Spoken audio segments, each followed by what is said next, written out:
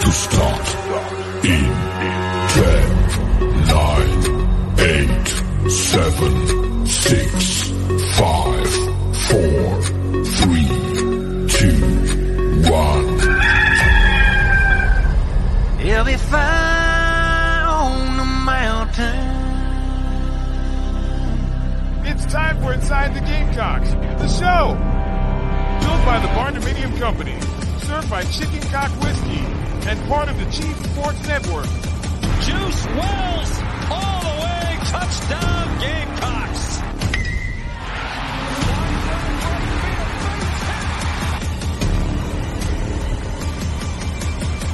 Pressure, and he just dives in. Dozier, notice.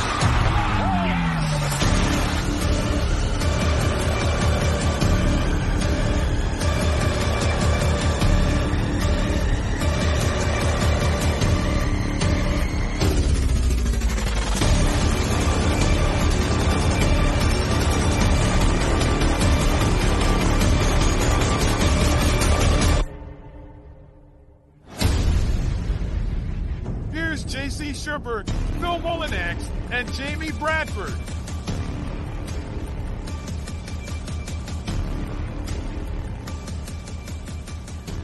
All right, greetings and good Monday morning. Welcome aboard and welcome home. Inside the Gamecocks, the show, live from the Sinorama Studios and built by the Barndo Co., the barndominiumco.com, where you can build your dream home for as low as $160 per square foot in the Carolinas, Georgia, or in Tennessee. It's served by Chicken Cock Whiskey, some of the finest bourbon out there.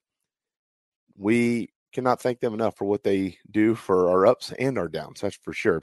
If you have not tried the Chicken Cock Challenge, make sure you go get you a bottle, and then you can post it in our app.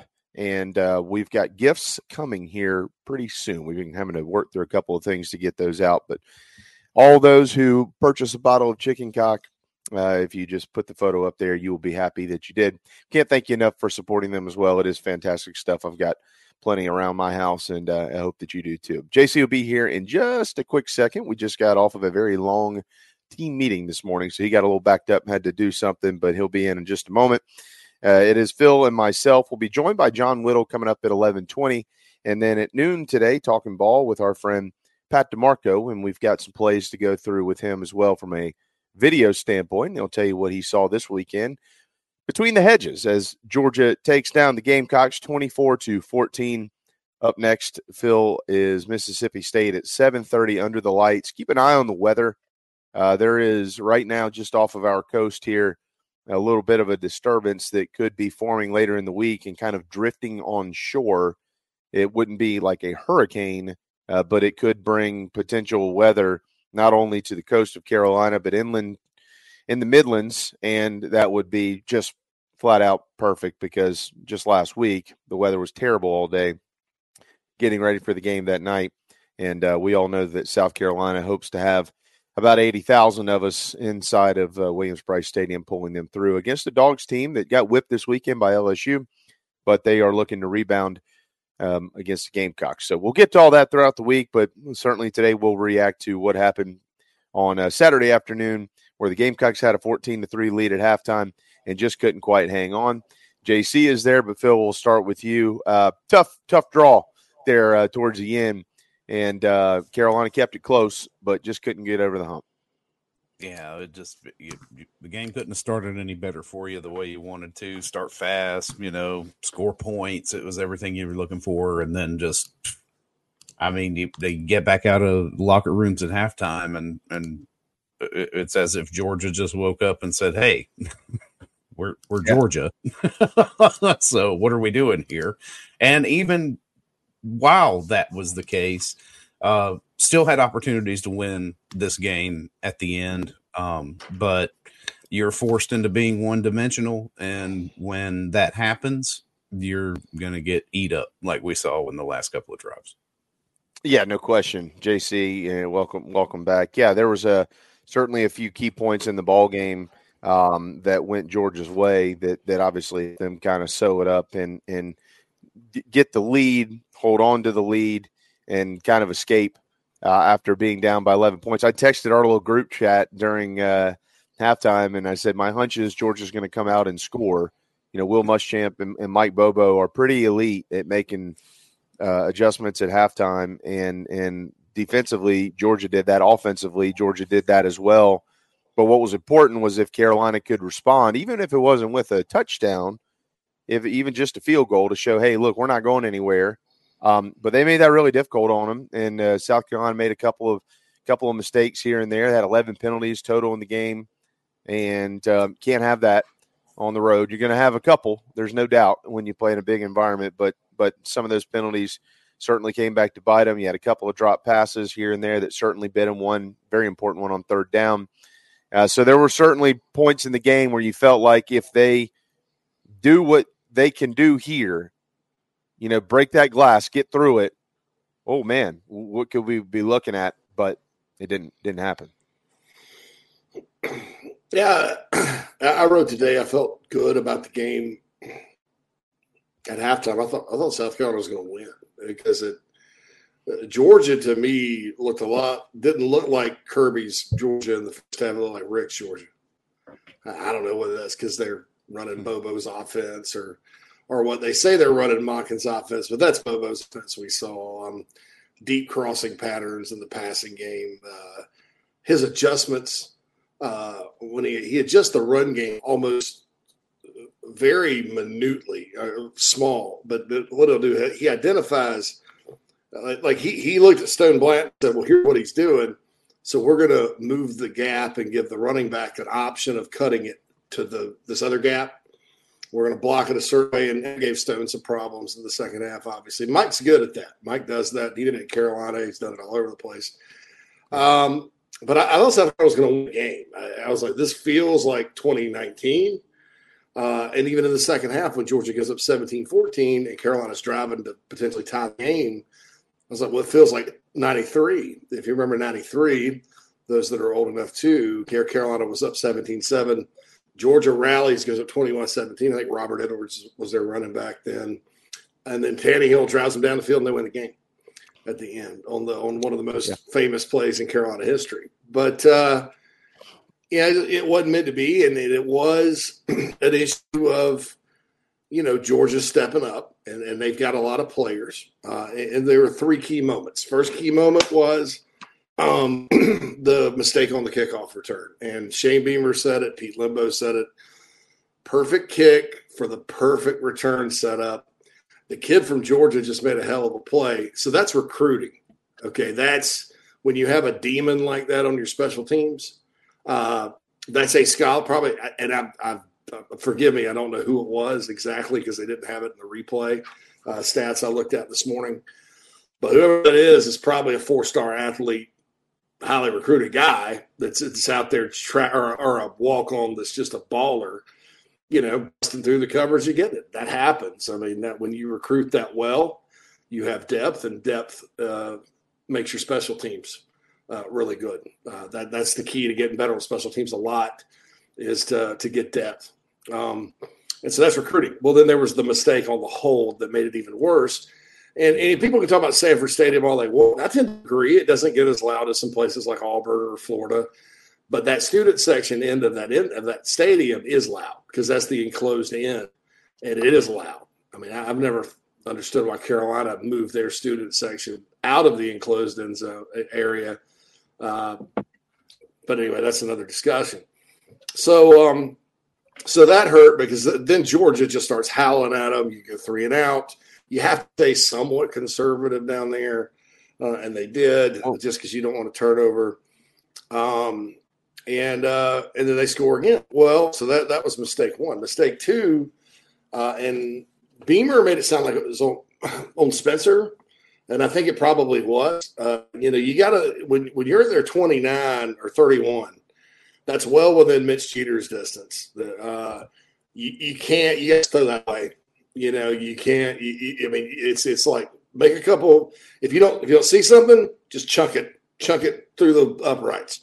Because as it stood, they stacked him or sacked him, and it took him out of field goal range. You have to punt and momentum for Georgia. They went on a 15-play drive after that. They missed the field goal, but that ate 6 minutes off the clock and drug your defense even more. And then the third one was obviously the Trey Knox drop. South Carolina had something going there, and then he drops that pass, and it's like momentum really shifted to the Dogs. I would say probably two guys, since it was a 10-point game in the fourth quarter, late. Gosh, I guess there's about 3 minutes left, though. Josh Simon called a big pass down to the Georgia 22, 19 yards. It was called back because Ja'Kai Moore was holding. So there's another big play, and that got wiped off the board because of a penalty. So, those were the times where it wasn't meant to be, so to speak. It sounds weird to say this in a 24-14 ball game, but I thought the play calling that Dowell Loggins did in the past game was outstanding. People want to get on him a little bit. I think most of the people that do are just folks that no matter what he does, they're going to, not like it wasn't a name higher. But, man, there were receivers running wide open. And I can assure you those receivers, it's not because Carolina's receiver like 2019 LSU and just winning one-on-ones against that bunch, against Lassiter and Starks and those guys. That's scheme. That's scheme. And that's Spencer making the right read and a lot that goes into it. I'd argue Dowell's play calling was what allowed him to build the lead in the first half. And you're coaching on defense. I'll say this: Clayton Whiteout had his best first half in a while. They were taking risks. Those risks were paying off. They were putting pressure on Carson Beck. The run defense was still leaky a little bit, but man, Georgia wasn't gashing them, and they tightened up in the red zone. You hold that bunch to a field goal.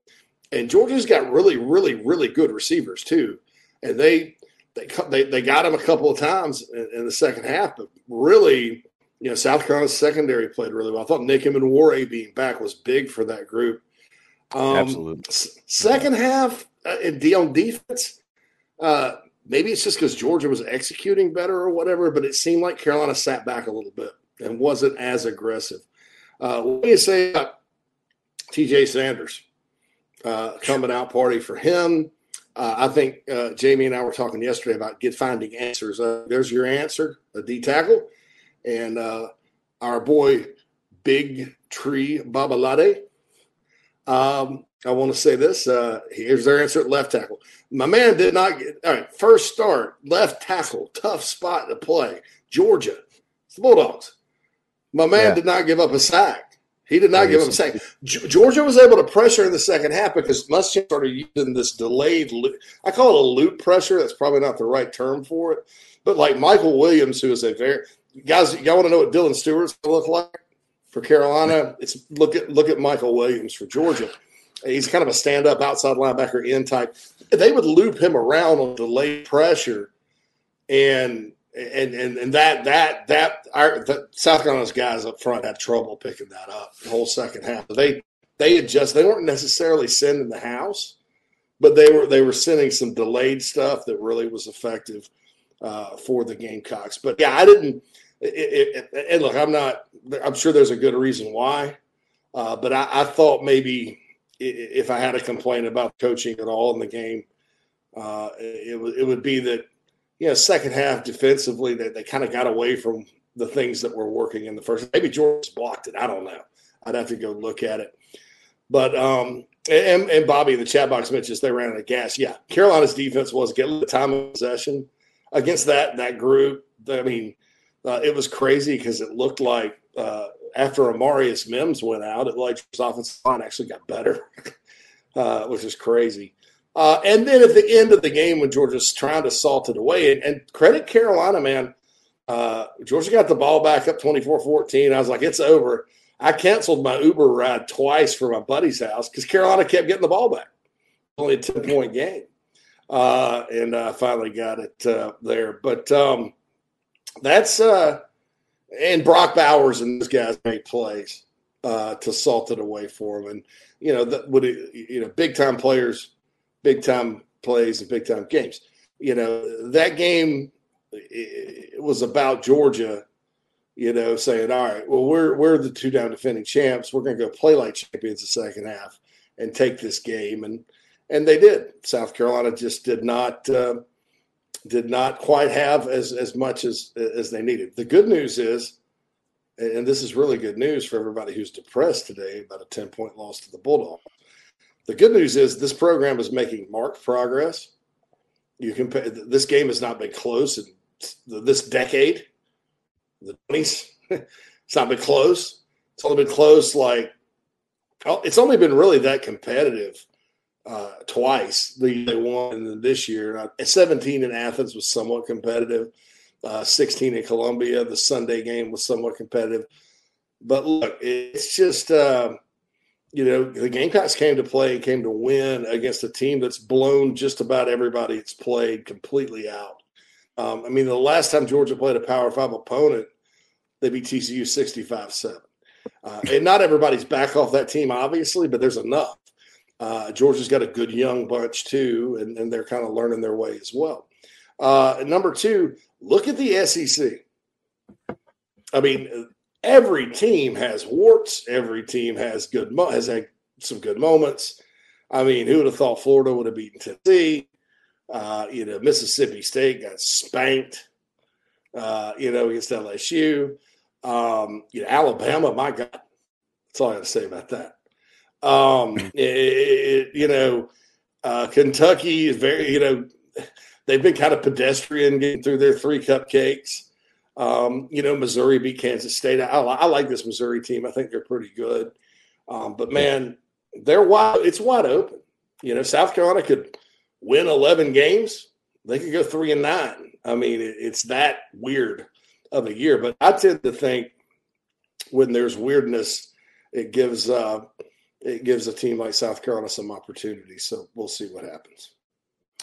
John Whittle is due up. Is he 11:20? Is he in, Phil? Not yet. Okay. Is he 11:20 or 11:30 today? I had him in 11:20. Just want to make sure. I just sent him an email. I didn't put a time, so. Okay. It's John's in when he's in. No, I'm just. It'd probably be 11:30. I would imagine. It's the third straight year that South Carolina has kind of gotten off to a slow start, and by the time you get to that third game, fourth game, you start to see some improvement. And they did get some answers this weekend, and there certainly are still some things that they have to work through. We all understand that, but coming home with Mississippi State at night, that's a heck of an opportunity. It's not like there's another road game to be played next week. JC, you get 4 quarters at home under the lights, and you feel like with some of the things that you did well in Athens, you can begin to build on that starting here in just a few days. So we'll certainly talk about all that, but I agree with you. I told you this yesterday. I think that after that North Carolina game, there were more questions than answers. After this game, I think there are beginning to be more answers than questions, certainly with TJ Sanders, who I've been talking about for months. And he finally showed up. Big tree. We've talked about Mario Anderson around here, and he probably needs more carries. I think Trevon Ball, you can probably count on the fact that he's going to get more snaps, if not be in the starting lineup coming up this weekend, and so on and so forth. So we'll continue to kind of dissect the ball game and look ahead to Mississippi State this week. We will also, of course, make our way around the rest of the SEC. JC just pointed out it is a crapshoot. It's as strange of a league as we've seen in a long, long time. I don't know how good it is right now. I just don't think it's that good compared to the rest of the country, but it could end up being better than we think. It's still early, so we'll get into some of that. Looking forward to having Pat DeMarco ahead as well at noon, and we'll get through some ball plays with him, some good and some bad that happened over in the Peach State on Saturday afternoon. But we'll go ahead and step aside for our first break. When we return, we'll get John Whittle here in the next few minutes. We'll get his thoughts and more.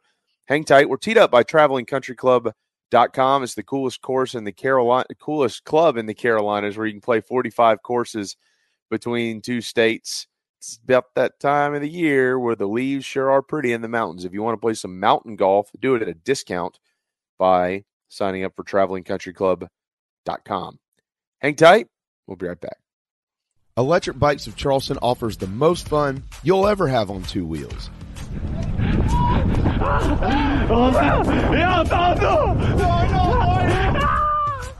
Magnum, Velotric, Aventon Bikes, and more, and they sell to consumers all across the state and offer outstanding warranties and service after the sale. 5 levels of pedal assist plus a throttle help you handle the southern heat better, but still get great exercise. Bikes are available all ages and sizes. ElectricBikesCharleston.com or stop into their store in Mount Pleasant. Electric Bikes of Charleston, powering Inside the Gamecocks, the show. Charleston! Electric Bikes in Charleston! Electric Bikes in Charleston! Electric Bikes in Charleston! Electric Charleston!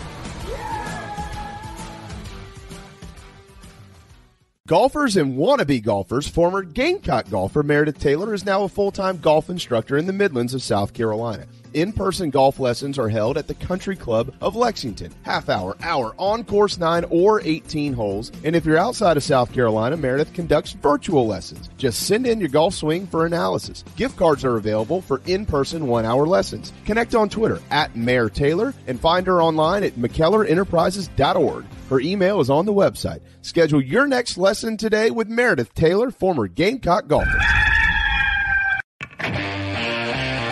Down here in the South, we don't always see eye to eye. While our taste in college football teams, or what sauce, if any, goes best on a rack of ribs, or what to mix with our Dixie vodka might be up for debate, we can all agree there's nothing better than a Southern tailgate.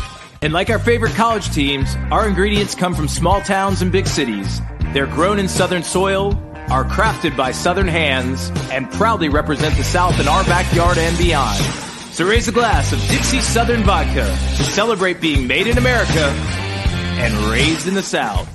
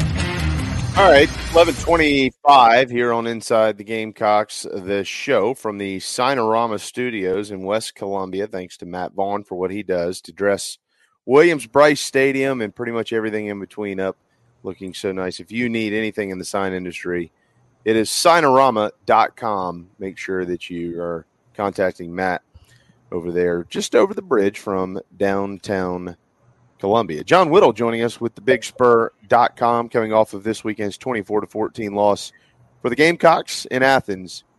John, thanks for joining us. Carolina needs a win over Mississippi State this weekend to get to 500, as we know, after the loss. But you looked up at halftime, and the whole country was wondering what in the world is going on in Athens, especially after guys like Pat McAfee and others said that they'd be sacked 20 times in the game and all these fun little, blips that they were throwing out there all over national TV. Carolina came to play. Yeah, certainly. It was a very fun first half for the whole South Carolina community. That's for sure. You couldn't have asked for much better execution offensively. Got off the field some on third downs, and I thought they couldn't have played a much better first half. I thought it was phenomenal from top to bottom, coaching staff down to trainer and water boy. Yeah, look, man, Shane said after the game, many of you didn't expect us to do what we did today. We did. We expected this. And he is that vibe has rubbed off on this program over the last couple of years. It's really, let's just be honest, it's the third straight year with slow starts out of the gates. They did beat Eastern Illinois, they did beat Georgia State. Neither one of those teams were as good as North Carolina to open the last couple of seasons. But, it's at least I mentioned this yesterday. JC and I were talking on the phone, and I said, I always try to be a little bit more judgmental after you get through 8, 12 quarters of football, because now you've seen it. You've had chances for freshmen to kind of get themselves figured out, guys coming off of injury that kind of start to feel their way around again. You get the chance for offenses to either click or not click. You see what you're going to do with the defense, what changes they're going to make after a game or two. New guys come in, old guys go out, and things of that nature. And I felt like they did get some answers this weekend. So now after 3 weeks of football, John, against a team you should beat in Furman, against a team you shouldn't beat in Georgia, and against a team that you felt like was kind of right where you are in North Carolina, how would you grade this team? How would you describe them? What are your thoughts on them and what type of team they are? Yeah, it's a good point. If you take a big picture look at it, you're a quarter of the way through the season. The sample size isn't that small anymore. And game 3 is when I kind of do what you did and try to take a step back and say, okay, where is everything right now? And I've kind of done that a little bit over the weekend, just thinking about it. And offensively, you see some really, really good, and you see some, not good. Some things that really need to improve and change if South Carolina is going to get to where it wants to go this season. And defensively, I feel like everyone's just playing okay. There's room for growth there, and certainly needs to be growth. And special teams just hasn't been phenomenal yet this year, which, last year was special for South Carolina from a special team standpoint. You're not going to be like that every year. You're not going to be blocking kicks and punts and having guys return balls for touchdowns all the time, like last year. So last year was a little bit different and very unique. But I expected a little bit more out of some of those guys this year. So I think there's a lot of room for growth. I think there's been some really good, but I still think that this team isn't close to where it can be and close to its potential. By the way, pertaining to the game against the Dogs this weekend, the line opened at 4.5. This morning it was bet up down to 6, and it's drifted back to 5. So there's a lot of uncertainty around both these teams that will be playing. So what we talked about TJ Sanders. That's kind of obvious. This is the best defensive lineman, I think, best game a true tackle has had since probably Javon Kinlaw has been here. I'm trying to think. I know Zach had some nice games last year, but from a stat line standpoint, John, it was pretty special. Big Tree, obviously, clearly a story. He's going to be a starter moving forward. Trevon Baugh is probably going to get in there, and I would guess become a starter. Those are major storylines that we're aware of. What's another storyline maybe that we're not talking about enough that's either positively or negatively impacted? That's a good question. I'll start kind of on the negative side, and I'll find a positive one too. But the first thing that jumps out to me is just I thought the tight ends were going to be much more impactful this year than what they've been so far.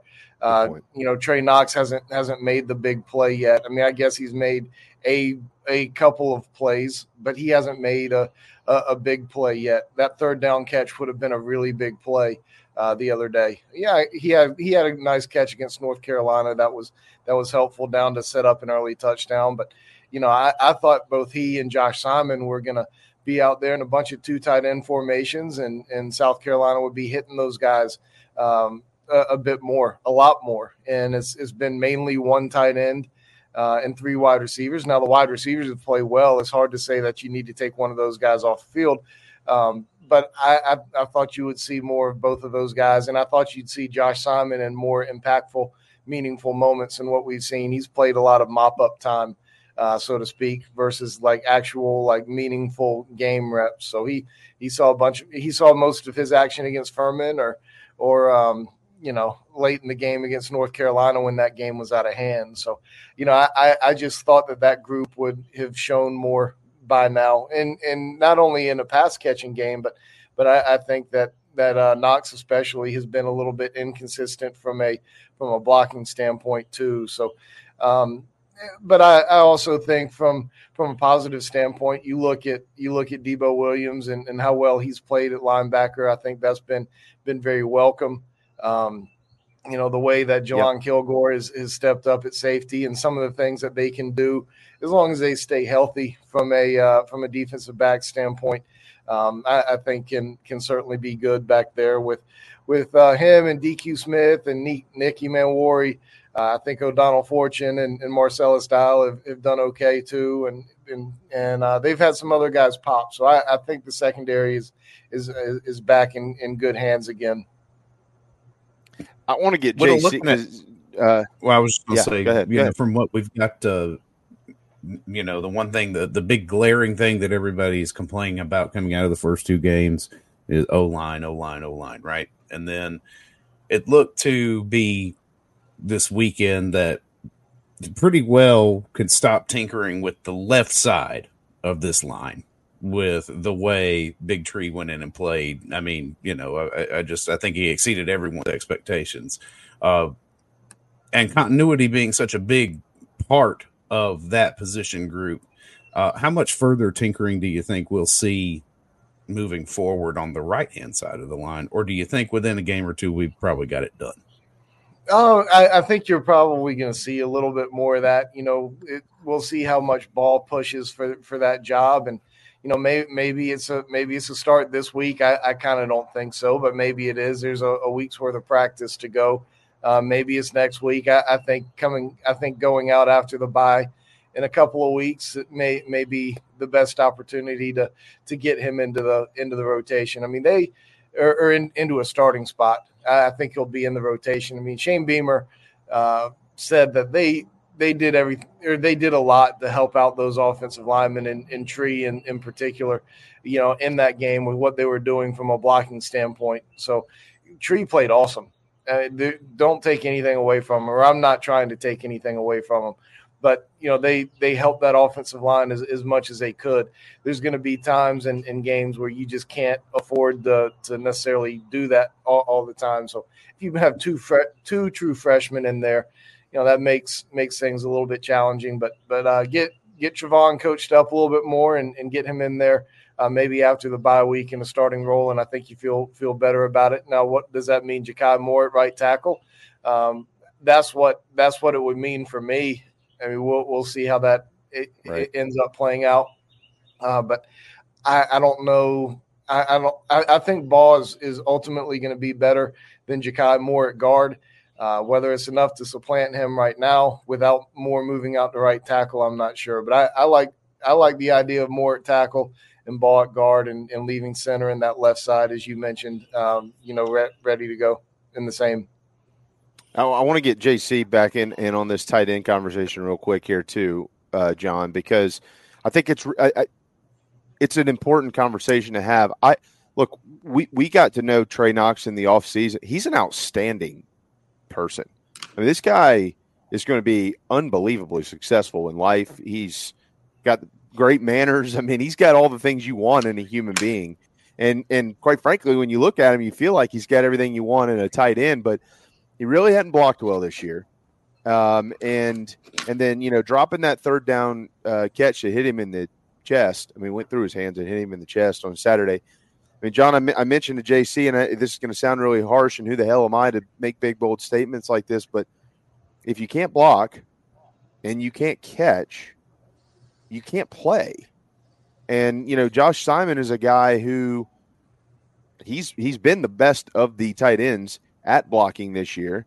I think his hands have been better than everybody else. And I am a little – I don't understand. These guys are around these players every single day. They know 1,000 more than I do. I don't know the reasoning, but it just seems like the snap count's a little off when you look at it from a production standpoint and what Josh Simon probably brings to the table, right, JC? I mean, you've kind of mentioned some of this too.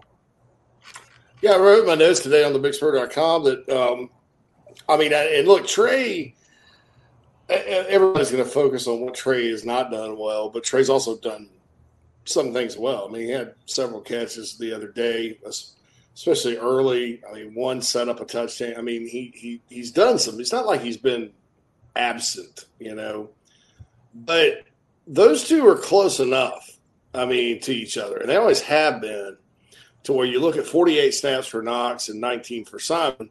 And I felt terrible for Josh. Like I mentioned, we've talked about, John did a great piece on when he thought the game turned on the kickoff of the other day. And, I had two more. And I added a third when I was sitting there talking to you guys about it because Josh, I guess it was about 3 minutes to go. It's still a 10-point game. Josh catches a pass. He gets down to the 21-yard line of Georgia, a 19-yard gain. It's called back. Ja'Kai had a holding penalty. I felt bad for him, because that's the type of thing that could have gotten him going. And, so I would like to see those snaps probably a little more even would be my guess if they're going to continue to do that. I mean, just for now. And I say that saying that I don't think I think Trey Knox is just going through a weird period where, things are kind of piling up on him, drop passes, missed blocks, and then the penalty. I don't think that's indicative of what kind of player he's going to be for the rest of the year. I think, there's a difference between somebody like Sidney Fugar, who I think is really struggling, right? Because, and you start to question, can he do it? Is he ready to be out there like this? Do they need to make a change? And then a guy that's just, done some out of character execution things and frankly just made some mistakes that he normally doesn't always make. So there's a big difference between the two. So it's one of those things where I don't think people need to give up on Trey Knox or start bench him or whatever. I would like to see Simon get more back because to me those two are very close ability wise, and so you may as if one guy's not getting it done, you better play the other guy and let the other guy rest, right? Shoot, So that's kind of my deal there. So I would like to see more. And then everybody's asking about Mario Anderson, and I guess we'll talk about that here in a second. But I tend to agree they need to give Mario the majority of the carries, especially between the 20s. I think the carry-on strength is inside the 10, 15-yard line. He sniffs the end zone really, really well. Mm-hmm. That's why he leads the team in touchdowns right now. But I think Mario, if you want to ride it back and run the ball down the field, Mario may be your only shot. So, I'm with that. You're ever on that too.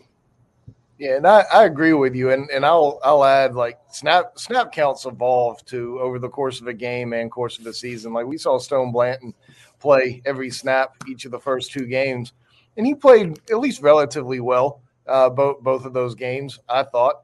And then Georgia, I thought he had a really poor game, and folks are wanting to see Pup Howard in there and first half and.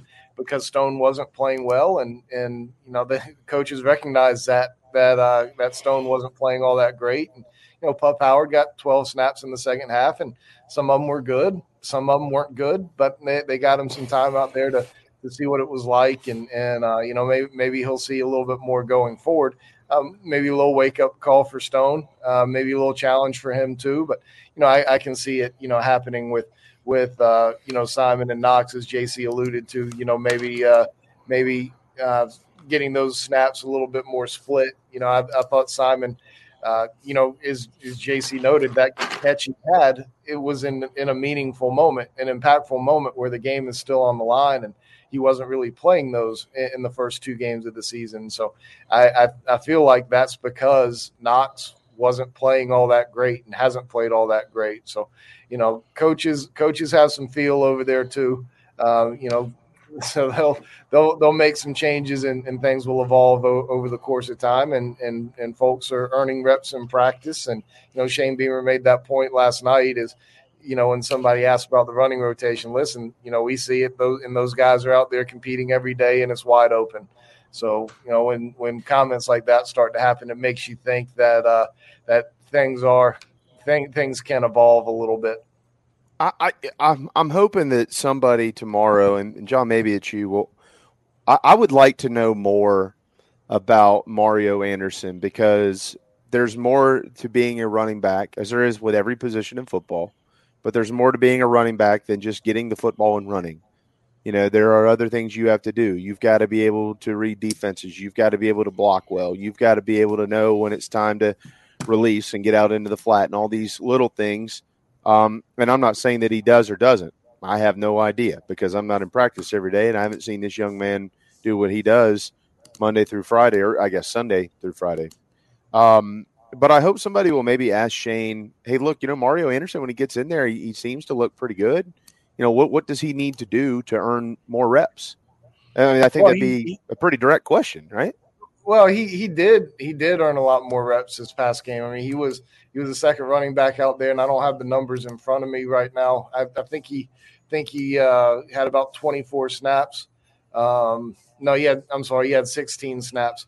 But Shane did mention yesterday or last night in the teleconference that there were run plays for Mario called RPOs, run pass option, obviously, and Spencer went with the pass and said Spencer made good decisions in doing so. But Mario had his reps go up a little bit, and the way that game was playing out with South Carolina going to basically an entirely passing offense. I mean that and to carry on playing most of those snaps, it goes to show me that they just trust to carry on more out there in pass protection. And if you look at some of South Carolina's best plays and best protections, DeCarrion was out there making a good block and making a critical block. So I think that's probably more so what it is. I think if you see South Carolina being able to be in position to run the football a little bit more, I do think that you're going to see some more Mario Anderson out there, which doesn't surprise me based on what little we've seen of him this year. So I think that I think that's going to continue to evolve too. And that process started. We just didn't really see some of the fruits of that this past weekend. What about Juju? Not one snap on offense this weekend, guys. What do you do with a kid like that? And JC mentioned the post he wrote this morning on the Big Spur. I agree with him completely. I don't think you need to look at Juju as a pecking order type of back. I think you need to look at him more as a specialty type of back, and have him in for certain plays. And maybe he's one of those guys you just have plays to get the ball to and opportunities to get the ball to and send him out there. And maybe that's not necessarily always in a traditional running back type of role either. Maybe he's split out wide a little bit. Maybe you do something with him, sending him in a sweep motion from the wide receiver position, handing him off that way. I think he's more of a gadget type of guy. Based on what we've seen of him against SEC teams. I think there are certainly times against some opponents where he can be a great running back. I think in SEC play against most SEC teams, he's kind of a specialty back. But that's my opinion. Well, I agree with both of y'all. I read what JC wrote. I think he's exactly right. You can do a lot with a kid like that. Yeah, I think all right, people talk about good running back coaching a lot. That seems to be a topic of conversation. It has been for a while. I don't think a lot of people really, quite frankly, understand it, because people used to trash Bobby Bentley because of his quote-unquote rotation. And almost every game during his tenure, somebody would get hurt, and so he'd have to put in Mondenson, right? I mean, nobody even gave him credit for that, Yeah, I like Mondenson. I know, but if Dowdle and Williams are not getting hurt, he's not putting in Mon, and But anyway, I think good running back coaches also, and if they can't do it, if they're not capable, then it's up to the OC, right? It's up to the OC to get this done. When you have a bunch of backs who are kind of equal, and they're kind of really good at different things, you got to figure out how to use them. And it's hard because you can't just say, All right, third down. Juju's coming in, and we're going to run the jet sweep because guess what? Yeah. The other team's got coaches too, and they're like, well, every time they bring Juju in, they run this jet sweep, and then they'll scheme up to it. But so you got and that's why you'll see from time to time a handoff to Juju up the middle. It keeps people honest. But there are ways, and you watch Georgia the last 2 years. They were very masterful at this because they had four backs that were all different. And they rotated them well, and they all kind of did different things, but they disguised it well enough to where the other defense can key off of that. So that's the challenge for Dowell Loggins in the running game right now, is you've got to manufacture a run game, but you also got to make sure you're not tipping your hand. There's, like I said, I saw Georgia do it. I've seen Alabama do it. I know people are like, those are the two best teams in the country, but there's been other teams with this situation at running back where it's just kind of four guys, and maybe you want to try them all. They all have strengths, but they all have weaknesses. And I think the answer there is, like I said, and will agree with me, take Juju off. You can't look at Juju as R1, RB2, RB3. You should have done it last year. Any year. I mean, he's a different back. He's not your starter for a reason. So why would he be – in the hell would he be number two in a traditional sense? I think Anderson needs to get most of the carries between the 20s, or you rotate him or whatever. Don't tip it off that it's a passing down when DeCarrion's in there. And then DeCarrion's kind of your sniffer near the goal line. He's really good at getting into the end zone when he's down there, at quarterback, running back, wherever.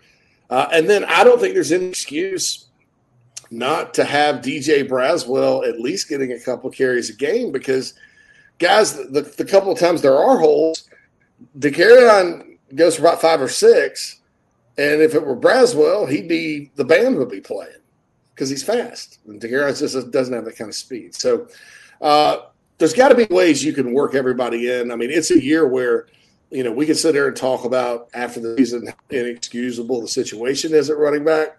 There's a lot of reasons why that's the case. It's not all NIL. It's not all coaching. It's a mix. But right now, let me ask you this. Do y'all think right now you got to make the best of what you got? Yeah. With the injury to Juice, Amarian is coming back from injury. I guess we'll find out tomorrow, but expect to see him on Saturday night. You think there's a chance? They've been pretty creative over the years of taking guys and saying, "Hey, look, you can really help us here." I mean, look what Doty's doing. There's a chance that I'm not saying they move Juju to wide receiver, but they play him in a role like that where he can do some of the things that Mario and Juice could do out there. What do you think, John? I'm not sure that would be the move I would make. I think Amarian may see a few more snaps outside because of what's going on at that slot position, because you've got Luke Doty and Eddie Lewis out there, and both of those guys have looked at least pretty good in their moments. I don't know that there would be enough room for him out there as a wide receiver in a general sense. I go back to what I said earlier about Juju and, maybe have some specialty gadget things designed for him and that have him lined up at wide receiver. But I don't see him out there in a traditional sense, at least this year. Now you're going to have some movement at that position this offseason, obviously, and some guys leave, and you got a few young guys who you're not really sure what they're all about. So maybe that's more of an opportunity next season. But right now, I'm not sure that's the move. Okay. All right, John, we'll let you run on this one. Early peek at the ball game this weekend. Gamecocks 5-point favorites over Mississippi State. The Dogs got throttled in Starkville this weekend by LSU. They do run the football very well. They have the leading rusher in the SEC, and they seemingly are pretty good at stopping the run. But the passing game on both sides, even with Will Rogers, has not been kind to them. This is a huge game for South Carolina. You win it. You kind of get back on track with a lot of options to do more down the road. If you get beat, you hate to think about it. Yeah, you get beat and you're scrambling a little bit, right? Like the Tennessee the following week, is even more daunting, there. But with I didn't get to watch a ton of the Mississippi State LSU game, but it didn't look very good. What I did see certainly didn't look very good. LSU was able to move the ball up and down the field pretty easily and create some big plays. So, Arnett's supposed to be a defensive guy. Like it seems they seem like they're a completely different team than what they were, under Leach, obviously. So they're probably still trying to find themselves a little bit. And, it might be a good thing that South Carolina has them early in the season. So, it'll be their first road game this year, this coming weekend.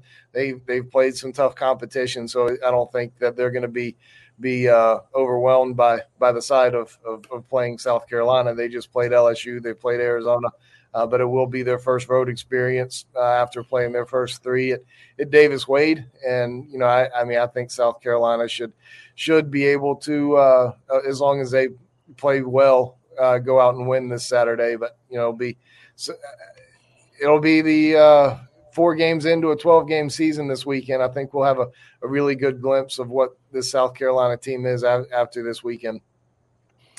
Yeah, I think the scary thing is Jaquavius Marks, 8 carries, 75 yards against LSU. They still average he runs it well. Carry. Yeah, and he's good.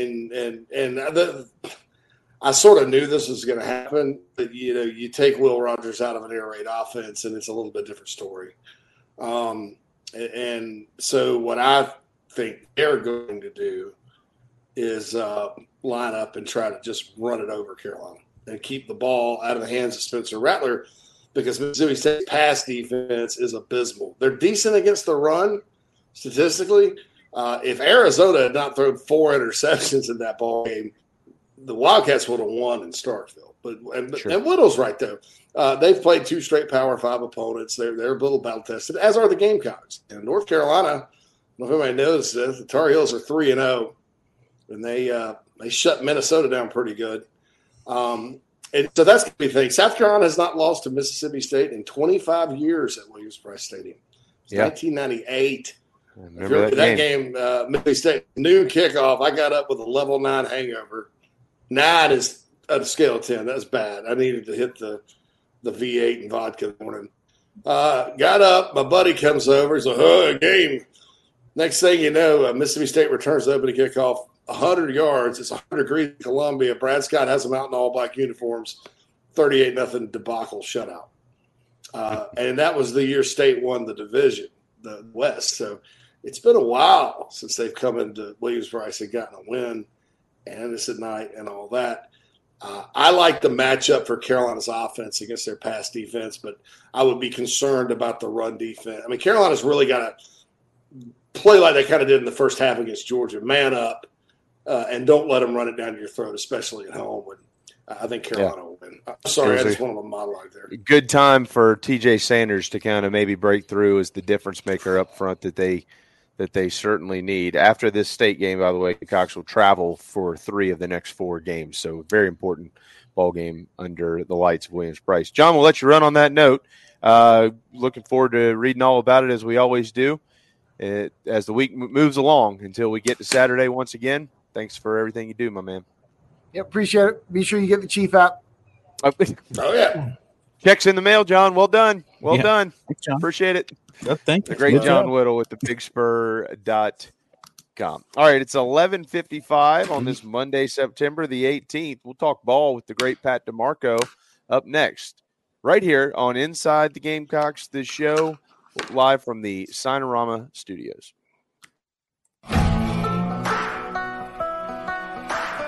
Chicken cock originated in Kentucky, like so many other bourbons. And so the resurrection of it, Paris, Kentucky, that's the county seat of Bourbon County. So much of this whiskey was being made in that Bourbon County, put on ships and barges and shipped down Ohio, down the Mississippi, and got to New Orleans, where it got distributed all over the world. And people kept saying, well, hey, I want some more of that whiskey from Bourbon County. And so that's how bourbon whiskey got its name. And chicken cock originated actually in Paris, Kentucky, which is today Bourbon County. If you're in the upstate of South Carolina and are in need of residential real estate services, Cindy Bass Searfoss of Caldwell Banker Kane is for you. Ask her about the Village at Creekside, all of her listings in my hometown of Spartanburg, South Carolina, right there on Daniel Morgan Avenue, married to a lifelong Gamecock fan.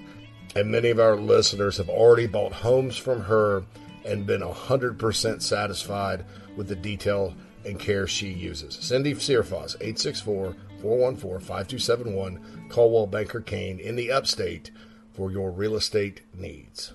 Building your dream home is often just that, a dream, and sometimes a nightmare. But at the Barndo Company, they commit to quality and build without sacrifice. Customization, open floor plans, limitless flooring options, maintenance-free and easy installation perks, and affordability are just a few reasons why they've been named one of the best builders in the U.S. Believe in your dreams. Visit thebarndominiumco.com. That's thebarndominiumco.com. The Barndo Company. Gamecock owned, Gamecock operated. Hey everybody, this is Mo Copper from Carolina Football. The show is painted garden and black every day by a couple of painters. Go to letmepaintsomething.com to check them out. Go Cox. 10% off for military repeat customers or mention the show. Interior, exterior painting, fencing, cabinet staining, concrete painting, popcorn ceiling removal, and more. 803-522-6832. LetMePaintSomething.com. The preferred sign partner of Gamecock Athletics is Signorama Columbia, and they should be yours too. A full-service sign company that handles design, production, install, and service, Signorama Columbia has helped to bring to life the perfect vision for so many all across South Carolina. Owned and operated by proud Gamecock alumni, they can handle all types of signage, including interior and exterior, vehicle graphics, and more. Go to Signorama.com and find the West Columbia location or call them at 803-407-9284. Bring your brand to life with Signorama Columbia, and go Gamecocks! Just as your State Farm agent combines good neighbor service with surprisingly great rates, you can combine your home, auto, life, or small business insurance with Tony Pope State Farm Insurance today. And guess what you'll get? That's right, even more good neighbor service with surprisingly great rates. In fact, Tony Pope State Farm is your go-to agent anywhere in South Carolina, North Carolina, or Georgia for the service you deserve at the price you want. So try combining your home, life, auto, and or small business insurance today. Tony Pope State Farm has been in business for more than 30 years and can handle anything you need in the tri-state area. Once again, Tony Pope State Farm will help you mix and match perfectly. Call 843-851-2222 or visit TonyPope.com today. Like a good neighbor, State Farm is there. Nana's Porch, nanasporch.com. At Nana's Porch, they cater weddings, parties, and all kinds of special events. Their meals are served buffet style. In seconds, they're encouraged. Plus, they can bring their mobile food unit to bring on-site and serve your guests as a unique alternative for your catering needs. Inquire about rentals as well. nanasporch.com. Find them on Facebook, Twitter, and Instagram. 336-259-7550. If you're on Medicare currently or approaching eligibility, it's time to enroll in a Medicare plan that meets your needs. Palmetto Medicare is here to help you through the process. Palmetto Medicare's owner, Brian Spencer, and his team of experts are here to assist you. Learn about the benefits and enroll in a plan that will cover as many of your medical costs as possible. Some of the advantages of Medicare health plans may include a variety of plan choices, increased benefits, lower premiums, and more. Give Palmetto Medicare a call to discuss your insurance and help get the exact coverage for your needs today. Hey folks, it's JB, and as we all know, it's football season. My favorite place to shop for myself and the family is Gamecock Traditions in Lexington. They have the widest selection of Gamecocks attire, plus all the cool accessories for tailgating, cooking, kids, shoes, hats, and so much more. Most importantly for me, you can order online at GamecockTraditions.com, and it's shipped timely to your door. I've been shopping here for years, and I hope you will too. Order online right now on the Chief Sports app. Go Gamecocks.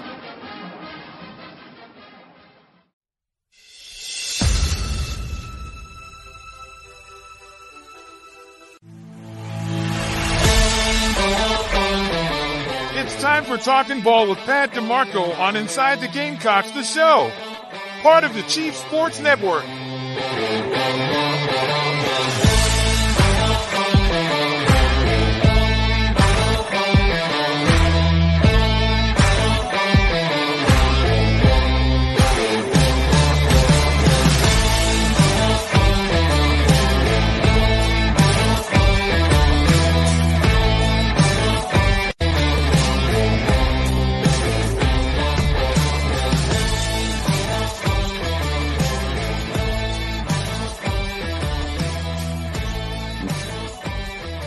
o'clock, hour 2, Monday, September the 18th, Inside the Gamecocks, the show served by Chicken Cock Whiskey and powered by our friends at Electric Bikes of Charleston, electricbikescharleston.com. The real talent has finally arrived. The great Pat DeMarco joining us for his weekly Talking Ball segment. What's up, man?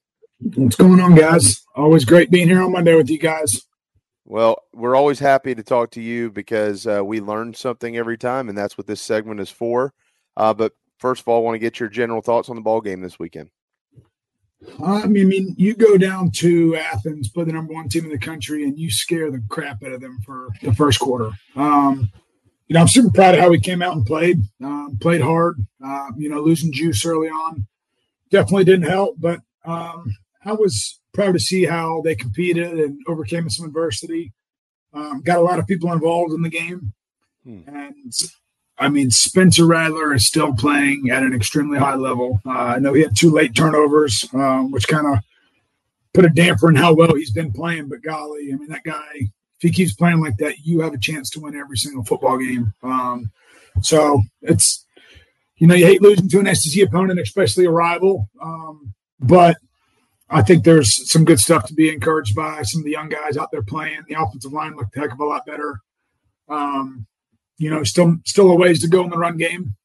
That has to show up. It's a long season if not. But, I mean, defense hold them to 24 points, really make them earn their points too. They got down there in the red zone twice pretty easily. Held them to field goals. They missed 2 of them. So, I mean, there's a lot of stuff that we're going to go over here. But, I mean, I was encouraged by how we competed. Yeah, let's start on offense. You didn't play offensive line, but you were a freshman at one point in time. I basically was an offensive lineman. I was an athletic center that got to play 5 yards behind him. That's true. That's true. When you're a freshman in this league, it's hard. When you're a freshman in this league, getting your first start on the road, it's harder. When you're a freshman in this league, getting your first start on the road as a left tackle against one of the best defensive lines in college football, holy smokes. And Big Tree was something to watch on Saturday. He answered the bell, man. He answered the bell, and there's so much growth in that. I mean, that kid's obviously talent level is out of the charts. That's why we recruited him so heavily, and we're thankful to have him on our team. But, I mean, that's just kind of that's the surface of how good that kid can be, going in there kind of with the mindset of just, I'm going to go in there and compete. I'm going to give it the best I got, and to what he grade out 90 or something. I mean, I saw him, was it PFF grading him at 90% or whatever the 90 score is, but he earned freshman honors. And I mean, against a top tier Georgia defensive line, and that goes to show you, but that's just like kind of the stepping stool of what his growth can be like, to be able to do that early on, and that magnitude of a game. Like I said, it was very encouraging. Yeah, it was spectacular. We've got a feeling you're going to see more Trevon Ball this week too, so you'll have a pair of freshmen probably out there on the offensive line. On the flip side, though, the defensive line, TJ Sanders has arrived. Pat, what makes a great defensive tackle, and what'd you see out of him? I mean, you got to have a little shit in your neck. I mean, you have to have a little bit of just a dickhead mentality. And TJ has that. When I was coaching there 2 years ago, TJ was on the scout team, defensive line, and about every practice, the offensive line wanted to kill him. He just didn't care. He had one speed, high motor, wasn't going to back down from anything. And obviously you're seeing it show up. I mean, the kid's just so athletic and so physical. I mean, he has athletic traits, just like Tonka Hemingway does, where he can play inside, outside. I mean, you can play him at 3, you can play him at nose, you can play him in a 4-eye shoot, you can even kick him to the edge at times if you need to.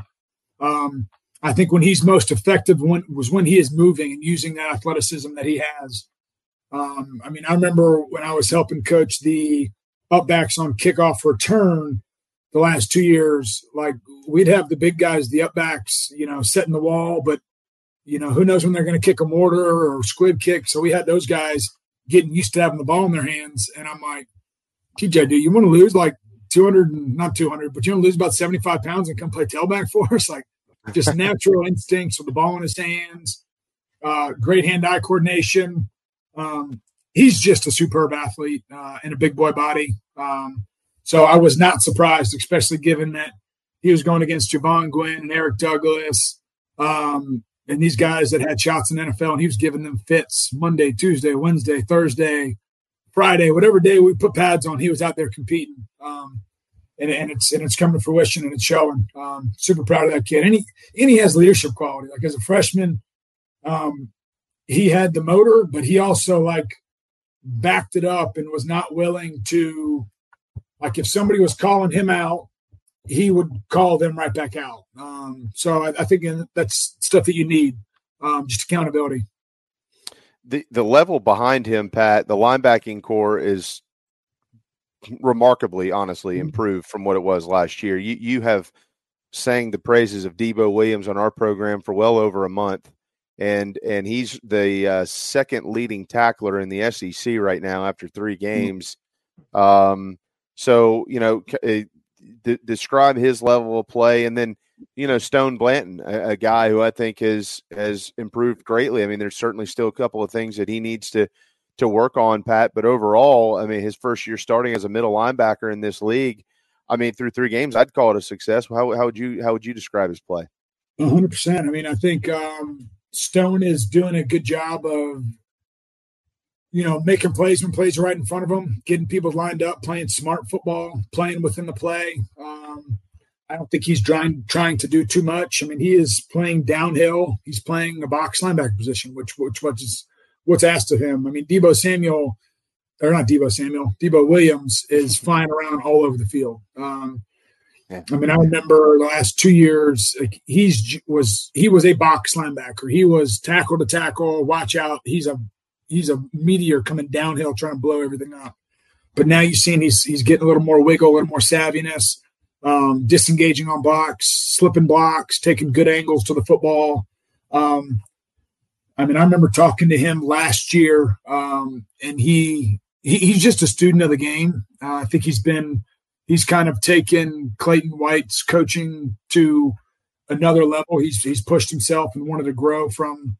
I remember last year we were talking about like who he likes watching in the NFL. I like making tapes for the guys to watch at the next level so they can see what these guys do in an off season, see if you can implement something that you're not really good at, that those guys are really good at, and try it in spring ball, try it in fall camp, see if you can add different weapons to your game. And he kept talking about Fred Warner. And I'm like, Fred Warner, dude, he's like 6'3", 210. He's like a safety playing linebacker. And Debo's like, yeah, but I love it. I love how he plays. I love how he's a headhunter. He's in the middle of the field. He always shows up. And I'm like, that's interesting. And I don't see you as that type of player, but I mean, keep watching it, see if you can pull a few things. And what I see kind of correlation in his game is like he's starting to understand space on ball, where the blocker is, kind of alignments, and he's athletic enough to slip or dip and get outside. So he's getting really good at taking those angles that give him shots at getting to the ball carrier. And I mean, I'm going to take a wild guess, but he probably has 5 or 6 tackles for loss at the linebacker position this year, which has got to be way up there, given that you're playing 5 or 6 yards behind the sticks and you're able to get back there and cause disruption. Yeah, he's let's see here. He's already up to 29 total on the season, and I need to pull the tackles for a loss, but I know it's up there. But I mean, he had 3 alone again in the Georgia game? No, he had 2. I think it was just 2. I mean, he had 2 opening week again. I mean, I want to say he had 2 a game, which is pretty remarkable. Yeah, he's been a staple. The Juice Wells injury, Pat, and we'll get to some video here in a minute and kind of let you walk us through. One of those, of course, is the touchdown that Juice took. Maybe got away with a little bit of a hold out there, but it was a touchdown. Hey, as long as it's not called, man. I held probably 75% of plays. I only got called on about 5 of them. Thank goodness. See, if you know how to do it. Yeah. I mean, but that the first catch he made, and then that one there, I'm not sure, if there's anybody else on the team that catches that ball and turns it into a touchdown like he can. And you saw the impact he can immediately have. Two things. One, with the ball, when he's got the ball in his hands. The other is when he's on the field, you got to pay attention to him. You don't have any choice. And now he's going to be out probably for a little while. I know Shane said he'd like to see if he can get him back by the end of the year, but the foreseeable future is not going to probably have Juice Wells in it. So, Omega Blake stepped in the other day and played really well. They're different receivers though, Pat. So kind of tell us what you see in Omega Blake and what he's kind of developing into and what type of role he might take on now that Juice is going to be down at least for the future. Yeah, I mean, you lose a Juice Wells, and that just stinks. All-American SEC honors going into season, the year he had last year, the competitor that he is, what he does with the ball and without the ball in his hands, like he doesn't take plays off, and that's why every single play you kind of got to hold your breath as a defensive coach or player lined up against him. Now, Omega Blake brings a different skill set to the table. I mean, Omega. This is probably a bold statement, but Omega has some of the best ball skills I had seen at Carolina since Alshon Jeffrey.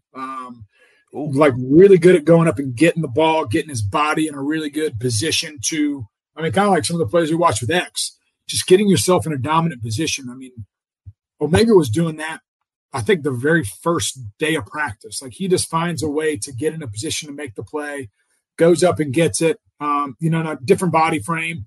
Not as big as Juice, not as physical as Juice, but from a route runner technician of the game, like he kind of has the wiggle and understands how to attack leverage to make defenders move, to give himself a soft spot. Two different skill sets. I mean, Dow's coached a lot of different type of players, a lot of different personalities. So he's going to be like, it's definitely not going to be a plug and play. Omega's not Juice, but I think Coach Loggins and staff will find a way. Omega's a darn good football player who we're glad to have here in Garnet and Black. So he's going to come up and make some big plays for us. I remember talking with Devontae Holloman, who coached him in high school, when he was on staff last year, and he's like, Omega can go. Devontae played a couple years in the NFL, played at high caliber SEC level here at South Carolina. Like, he knows it, and we both saw it. So Omega's going to make some good plays out there for us. Eddie Lewis came in and played. I think the role of a Luke Doty expands. I think the role of a DK Joyner, maybe playing a little more receiver or running back, kind of jack of all trades, that expands. Losing Juice hurts, but that's why Coach Beamer's recruited the way he's recruited, so he can. You don't miss too much. You're able to plug and play and get those guys to come play at a high level for you. All right. So you just went down a road I was kind of hoping you would. And that's with the carry on. Like tunnel vision through this. We just speak to each other in the mind. Yeah. Which, by the way, before I lose my train of thought, you mentioned Devontae, and I had no idea until Michael told me this weekend that Logan Hall was calling the plays for him out there at Pinewood. So that's pretty cool. I had no clue. Logan. Yep. Yeah. Logan and Molly are outstanding. Of course, Molly is. She, Wando gal, I'm going to screw you up your train of thought, but Molly introduced Kirsten and I. So Molly's the whole reason I'm married with 4 beautiful kids. So, Molly Hall, thank you if you're listening out there. Or I always call her Molly Stanton because that was her name. I know, Molly, it's weird. But yeah, no, that so. Congratulations to those guys and what they're doing. Pinewood got turned around real quick. Devontae's, man, he's sharp as a tack. He's a dude. Yep, no doubt. So we talk about the running backs here, and like, look, most people just, anytime the conversation comes up, JC and I were kind of laughing about this yesterday. It's, it goes back to all the things we already know, and of course, want to fire coaches and this, that, and the other, and that's all fine and dandy, but that's not going to solve any problems right now. And so they have what looks to me, Pat, and this is just my eyes, and I'm throwing it over to you to let you correct me and kind of take it from there. It seems like they have 4 running backs that are that are better than each other at a different skill set. Mm-hmm. And like, I think personally, DeCarrion, he is a guy who, when he gets close to the end zone, he can find it. Yep. I think the best, just based on what I've seen, Pat, we're not in practice, so I don't know, but watching natural running backs out there, Mario Anderson seems to be the most natural running back on the team. That includes just how he runs, but also the fact that he's been doing it in college for 4 years already. The young kid, DJ Braswell, maybe the most talented, but you've only seen a little bit, but just a young kid, very quick. And then you've got Juju, who you can kind of do a lot of different stuff with, but he's not an every down back, at least in the SEC. So what you just mentioned a minute ago is very interesting because, Juju, DeCarrion Joyner, they're both guys who you can use in different roles, not just as a traditional running back, but, Anderson seems like kind of your more traditional style running back. So I guess my question to you is, could you in some way, shape, or form envision this offense evolving with 2 or 3 of those guys on the field at the same time in different roles, allowing you to play a guy like DeCarrion who's good with the ball in his hands, and then also play Mario Anderson because he probably deserves some more carries at this point? Yeah, I mean, I think there's packages. I don't think it's a 30-play, 40-play, 2 running back sets out there, but I definitely think that there's racks of plays you can get into where you have those guys and can get in the flow. I agree. I think Mario has just really good instincts and tempo. I don't see him taking 175 yards to the house. I think Braswell does have that skill set and that top end speed.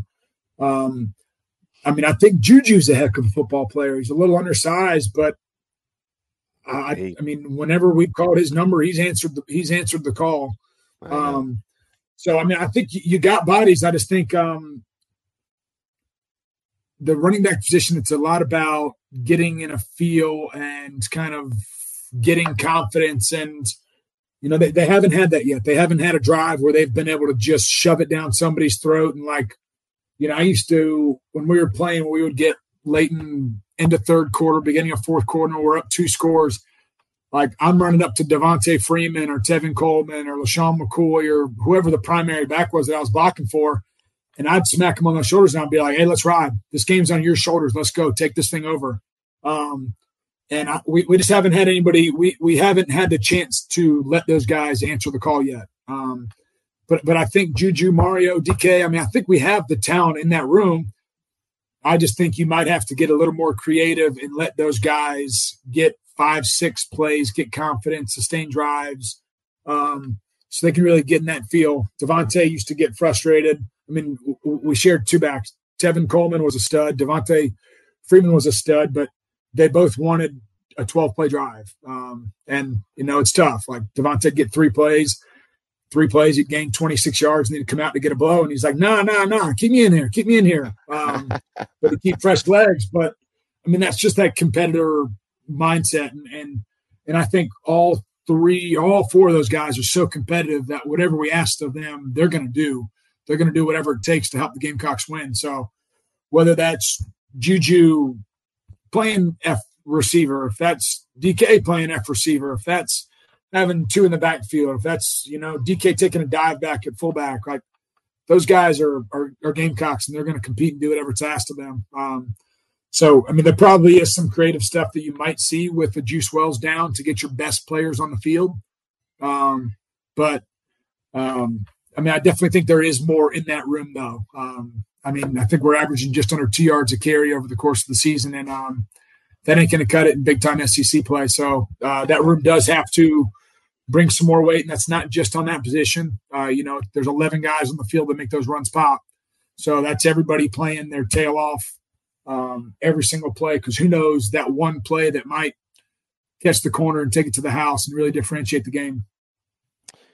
Pat, we've got some video we want to get to here. 4 plays from the weekend in the Georgia game, and some good and certainly some bad. We'll start off here. The first play that we're going to get you to kind of diagnose for us is the touchdown pass from Spencer Rattler to Juice Wells in the first quarter. And I mentioned it just a minute ago. Juice, of course, kind of re-injures his foot. Not same injury necessarily, but maybe caused by the old injury.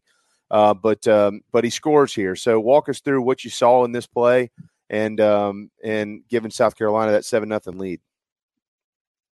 Yeah, tape's a little choppy looking at it, but what you see is like, you have kind of a double screen. You have a bubble screen coming to DK where you're it's more eye candy than anything, but you're just trying to get flow of backs and take their attention off the boundary side. So, yeah, Trey Knox is the first one out there, and his job is, hey, I have widest or MDM.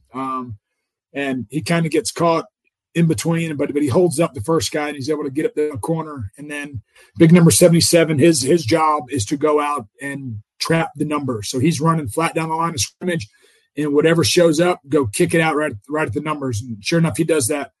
Vershawn comes out, and his job is MDM at the point of attack. If it's clean, I'm working the alley. And you see him peek outside. They're relatively clean out there. There's 2 for 2.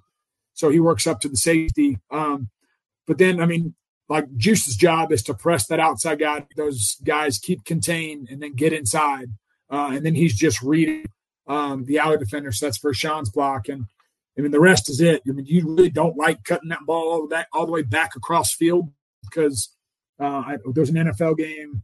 I think it was yesterday afternoon where kind of the receiver cut back, and I think it was Nick Chubb came back trailing, and we used to call them the Sharks, retracing and making plays. So when you start cutting across dead back across the grain, you got 320-pound jokers that are trying to kill you in trail mode.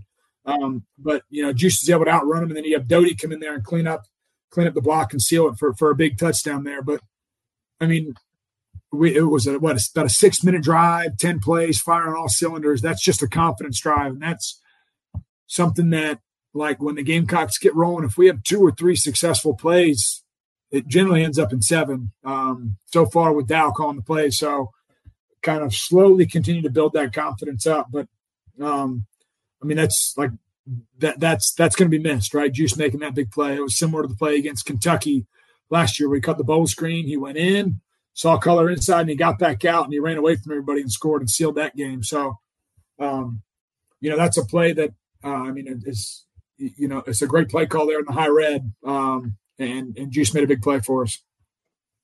TJ Sanders had a great game this weekend as well. A couple of plays here, really actually early in the game, not long after Juice scored, but you see TJ bust through and make a big play.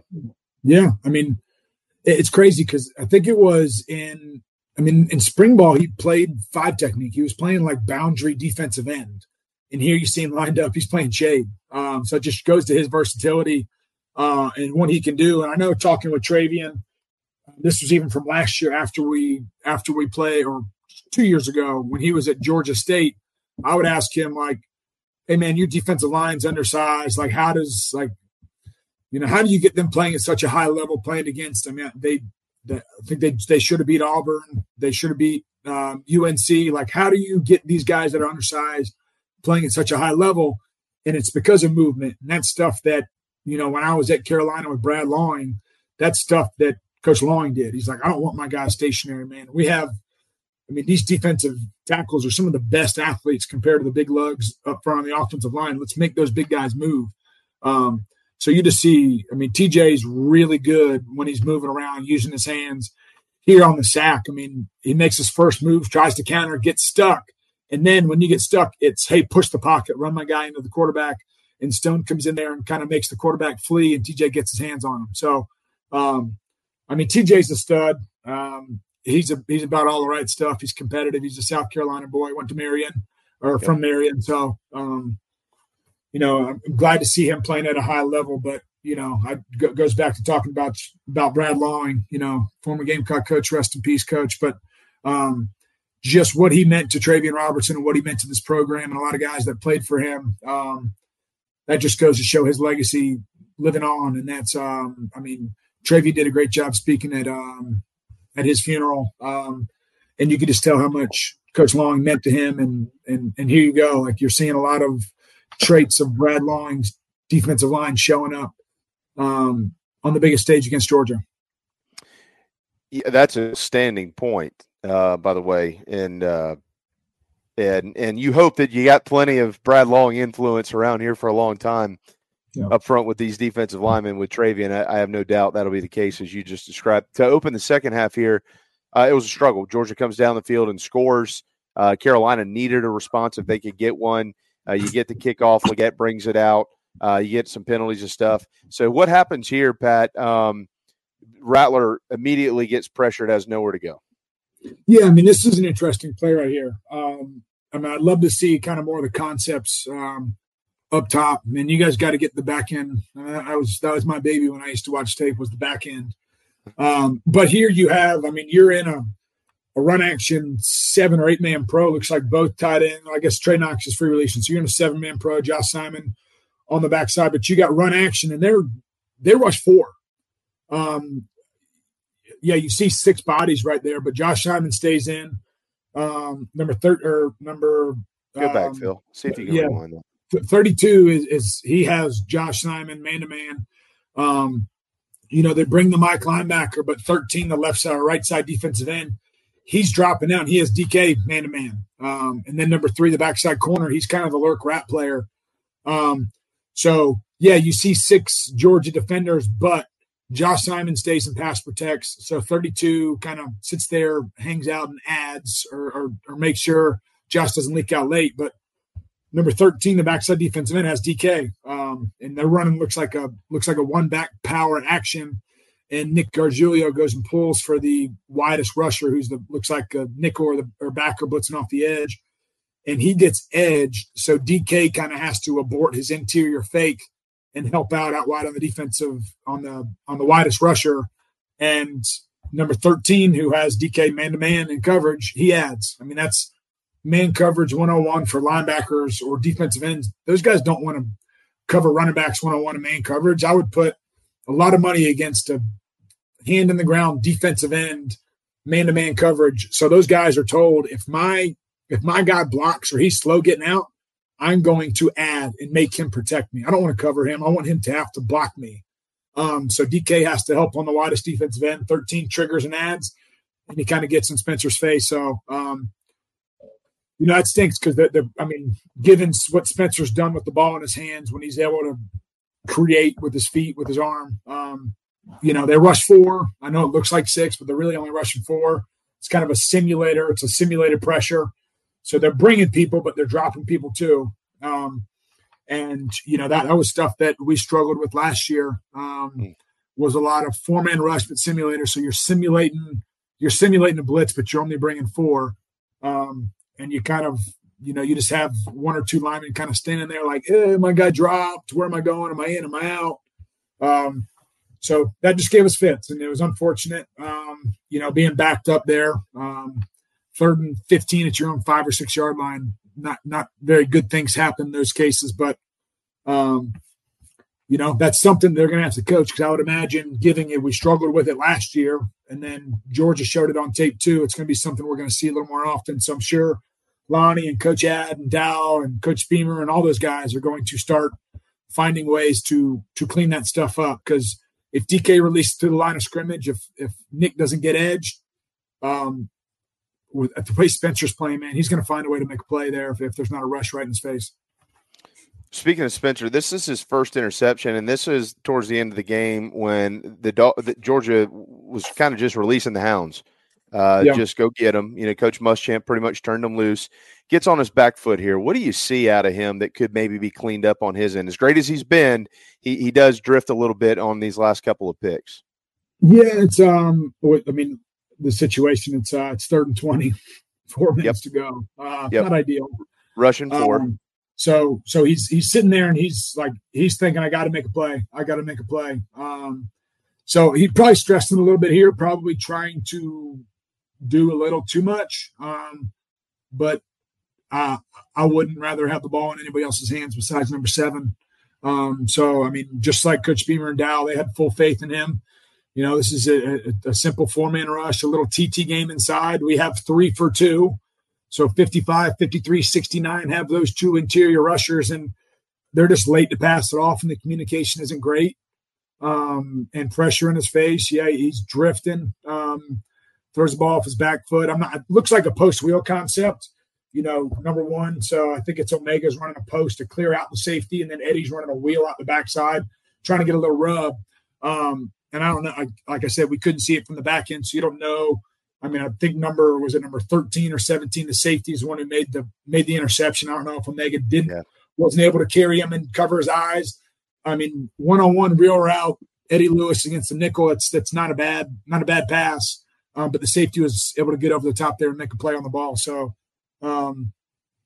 it's just, it's one of those. If you're not in 3rd and 20, you take 4 or 5 yards and you play 4th and 4, 4th and 5. 3rd and 20, you kind of a little more pressure, a little more antsy. I got to make a play. I got to make this right now. Spencer's the best player on the field. So he's trying to make a play, and unfortunately Georgia makes a good play. Yeah, I guess if there's anything at all that can be in some way, shape, or form criticized with Spencer, it's things that they have actually talked about publicly before, is that, sometimes you probably just need to hang in there and try to step in and make – because, Pat, if you could describe it real quick, we'll let you run.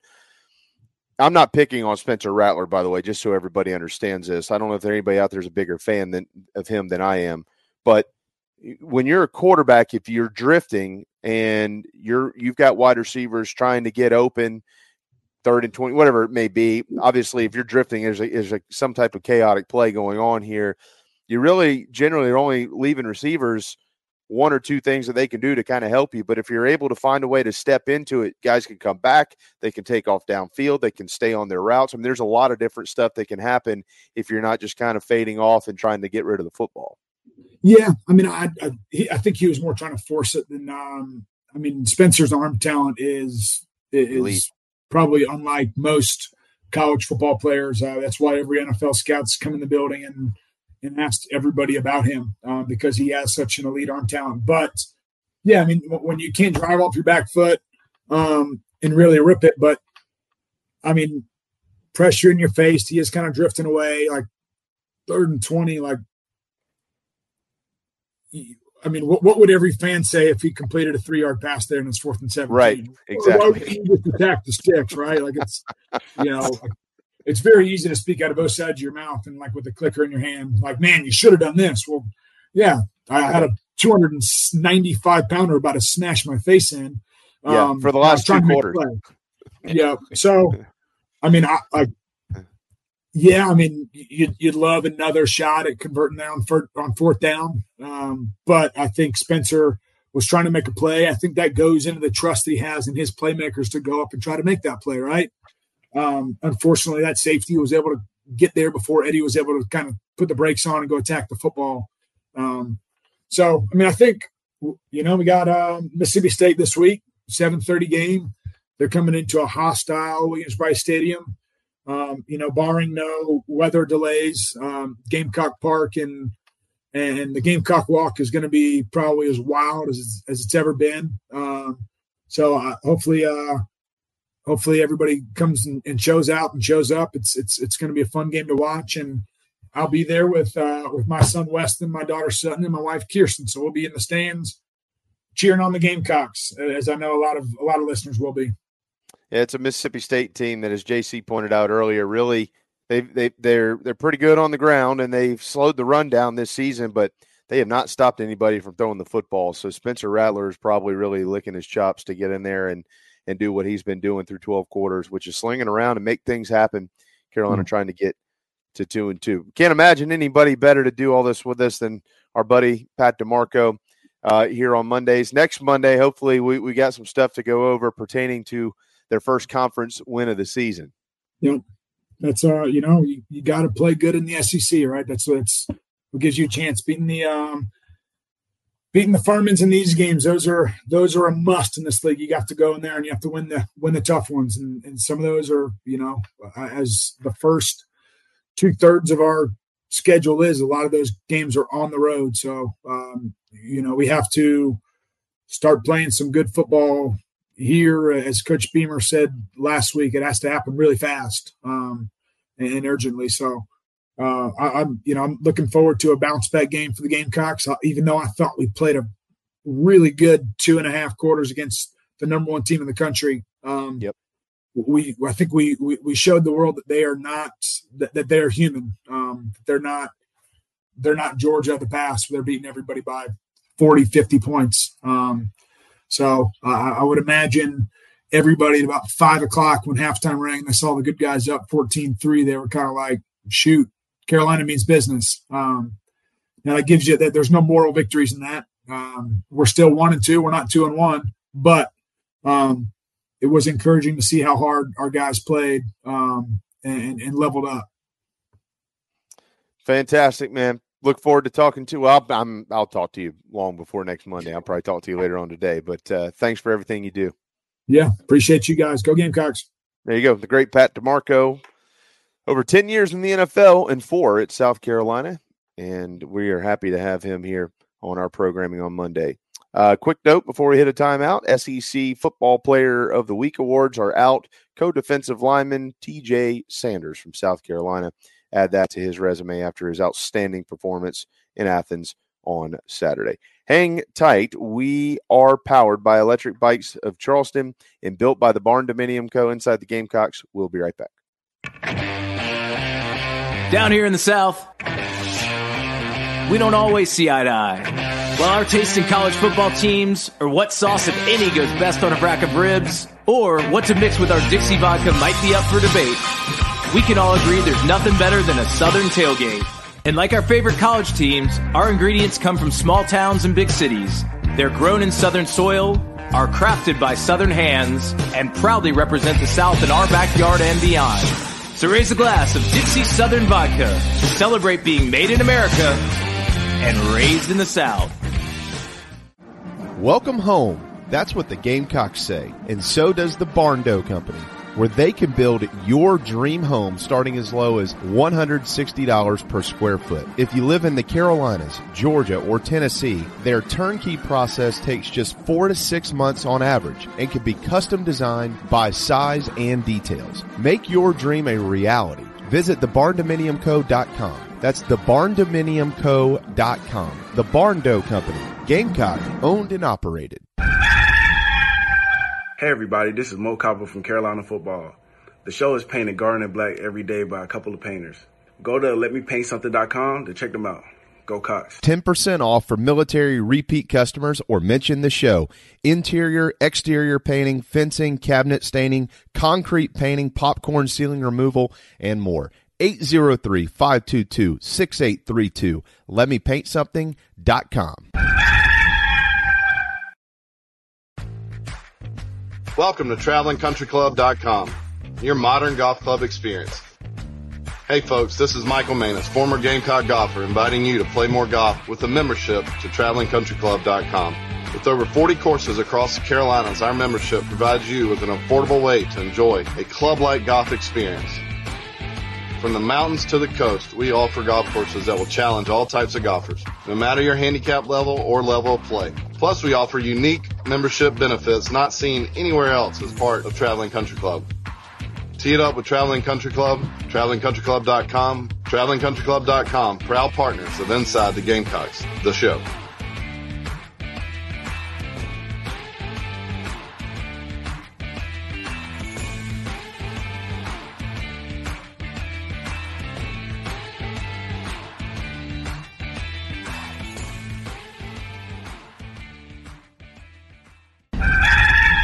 The preferred sign partner of Gamecock Athletics is Signorama Columbia, and they should be yours too. A full-service sign company that handles design, production, install, and service, Signorama Columbia has helped to bring to life the perfect vision for so many all across South Carolina. Owned and operated by proud Gamecock alumni, they can handle all types of signage, including interior and exterior, vehicle graphics, and more. Go to Signorama.com and find the West Columbia location, or call them at 803-407-9284. Bring your brand to life with Signorama Columbia, and go Gamecocks.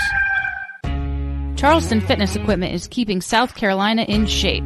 clients have come from all over the Palmetto State to find that one piece of equipment that they enjoy that keeps them looking and feeling good. Whether it's a home rower, treadmill, elliptical, free weights, a home gym, or something else, Charleston Fitness Equipment keeps the mirror smiling back at you. Get in shape like the Gamecocks do. Visit charlestonfitnessequipment.com. Gamecock owned and operated and proud partners of Inside the Gamecocks, the show.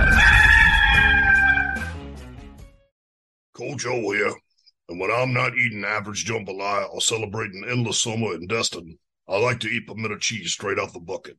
And the only pimento cheese I like to eat is from Nana's Porch. It's award-winning. It'll melt in your mouth. It's good on a cracker. It's good in a bowl. It's good on a piece of bread. Also, don't forget Nana's Porch has a hell of a food truck. It's award-winning as well, and they're here for all of your catering needs. So get online, nanasporch.com. It's good. Coach O signing off. Endless summer, go Tiger.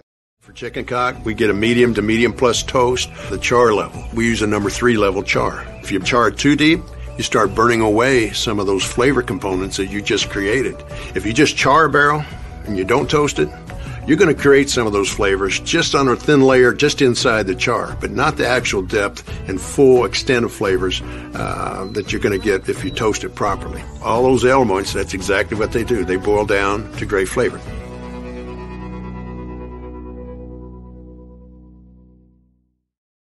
If you're in the real estate market in the Lowcountry or even in the Midlands, please contact me, JB, with Coast to Coast Realty SC.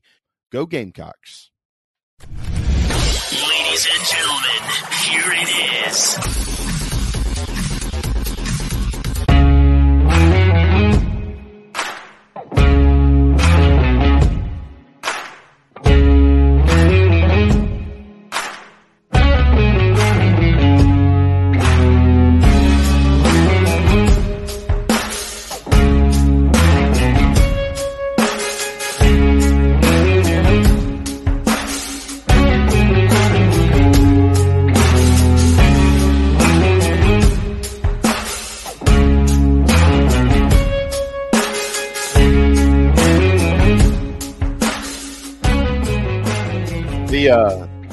The writers' strike, if you had a show that aired on Monday nights on ABC, you might never have a show on Monday night on ABC again in the fall because they're going to be airing Monday Night Football in conjunction with ESPN. And I think maybe the network will realize that their ratings are a lot better with Monday Night Football and that the advertisers paying a lot more money.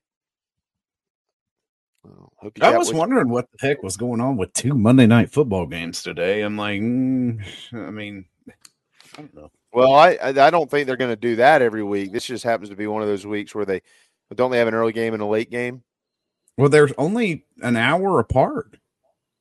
That's what I thought was odd. They're competing against each other. Like one starts at 7 tonight. Yeah, starts at like 8:30. Yeah, that's right. Well, you know what? Hey, look, they might be on to something here, man. You know, the writers, they want their money, so they're gonna whatever. JC doesn't care just so long as he doesn't have to watch Chicago play again. Dear God. Dear God. Thanks to Pat. Yeah, they got the Chiefs next week. Yeah, what a great segment that is. I want to say something because the chat box, Big Spur, Twitter, there's a lot of like, you know, I hate it when people make issues out of things that aren't issues when there's issues. You guys know what I'm saying? Nick Harbor not playing is not the biggest. It's a nothing burger, okay? And he's playing. He played 9 snaps. I was surprised he played 9 snaps. I was too. And let me tell you why, okay? He's learning a new position.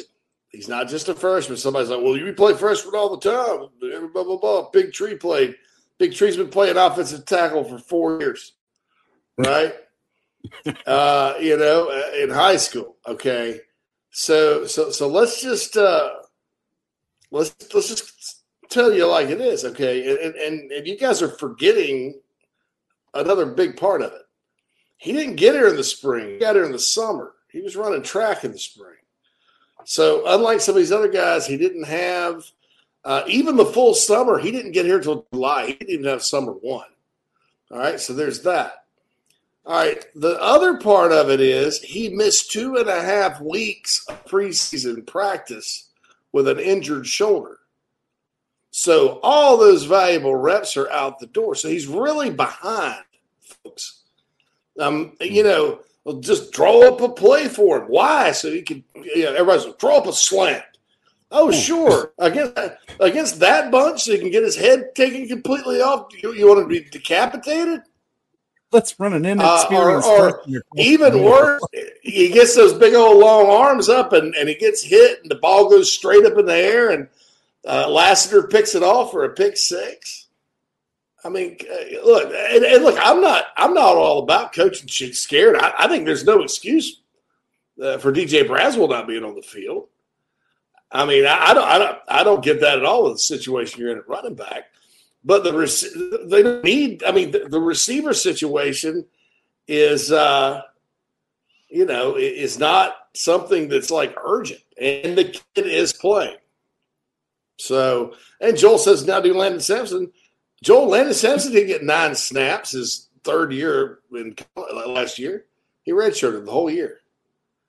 So, I mean, that's not even that drives me crazy. That stuff. It's just like, you can only play not even relevant to the conversation. I've never understood all this. You can only play so many people. You can only play 11 at a time, right? And there's only 3, maybe 4 wide receivers that play. And people see Nick and they see his size and they see his freakish athletic ability, and you're like, he is touchdown. He's a touchdown waiting to happen. And look, but you don't understand either. A guy like that's learning a new position, that's early in college, that's an elite athlete, that has missed time, that hasn't been here very long to begin with, and he hadn't been here but for a couple weeks, and then has missed half the time he's supposed to be developing. For him to get on the field for 9 plays against Georgia is damn good, right? It's damn good, okay? I mean, he's getting there. But it's not some stupid coach malpractice thing like some people are thinking that he didn't get the ball on Saturday.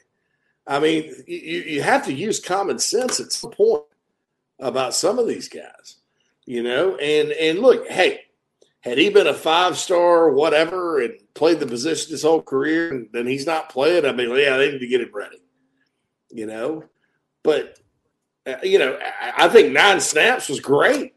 I mean, for him, I think with where he's at, and had he not missed all that time, maybe you make a good argument for it. But dude, I mean, let's talk about problems that are actually problems. Don't make stuff up, or don't. I mean, I'm sorry. Think about it. Think about it.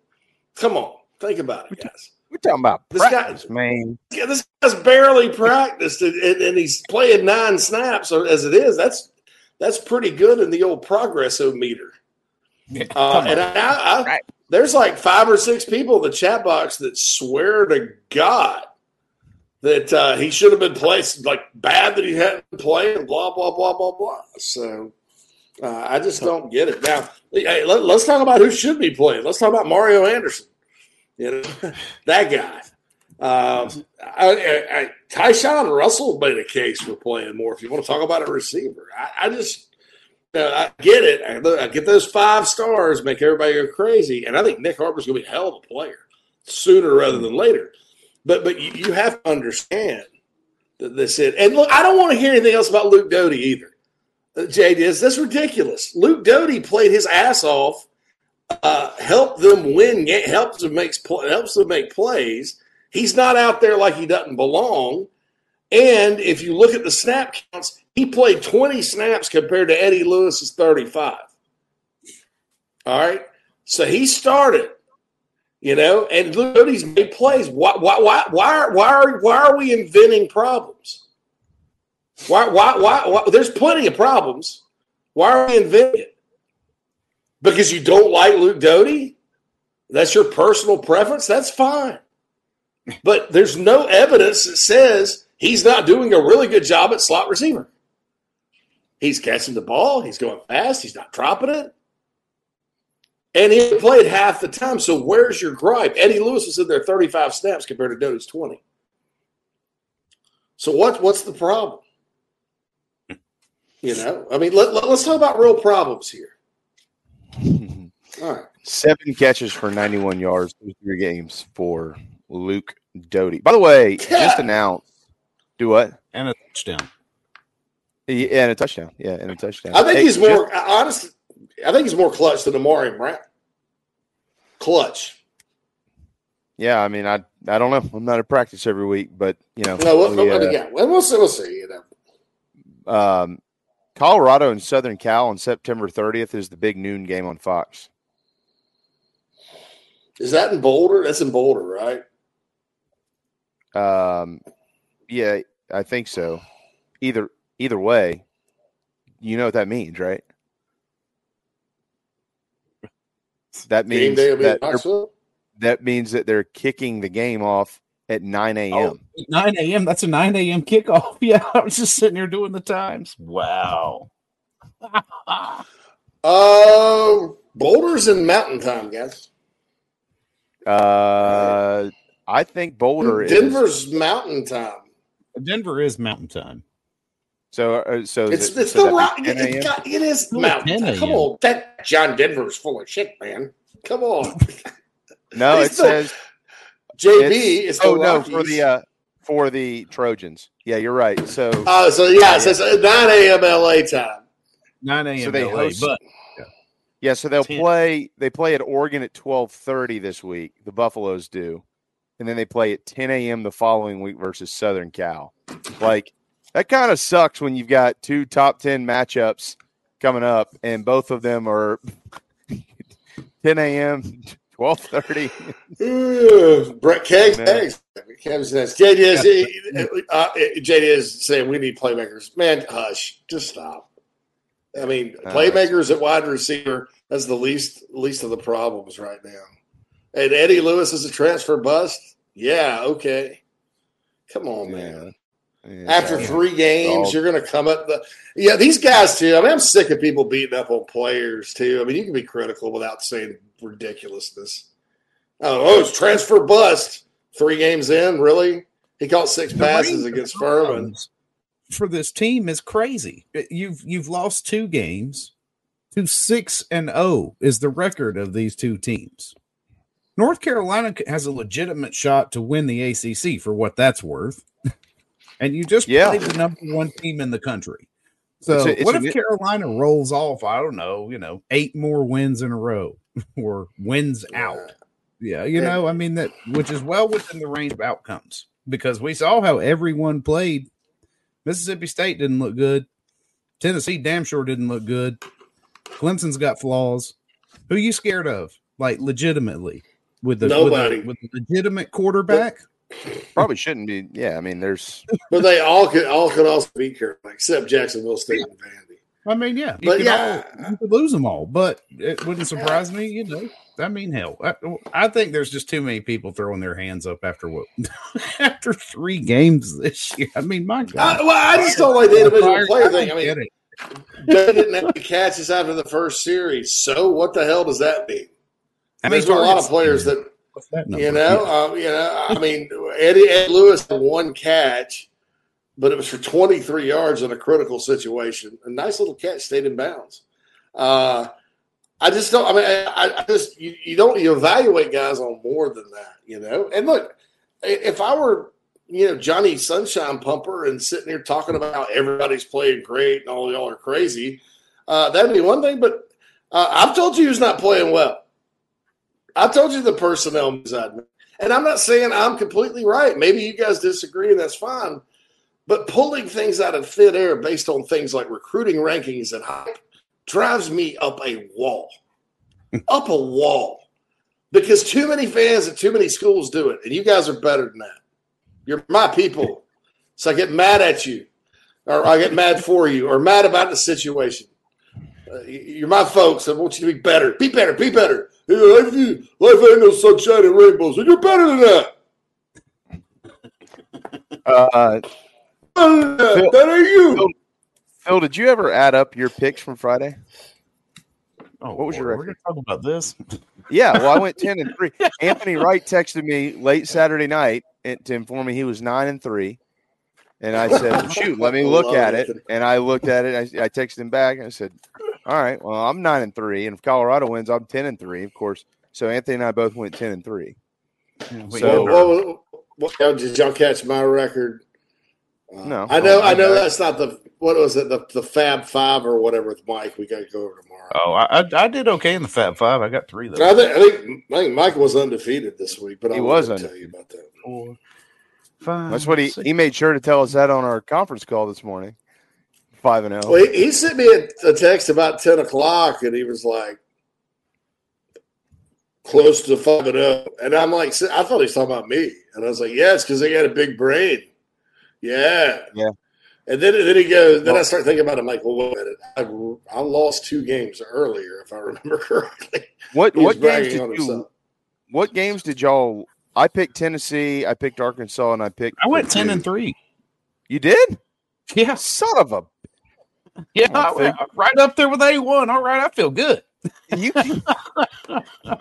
hey, you can't. One, 2. You've got JC's.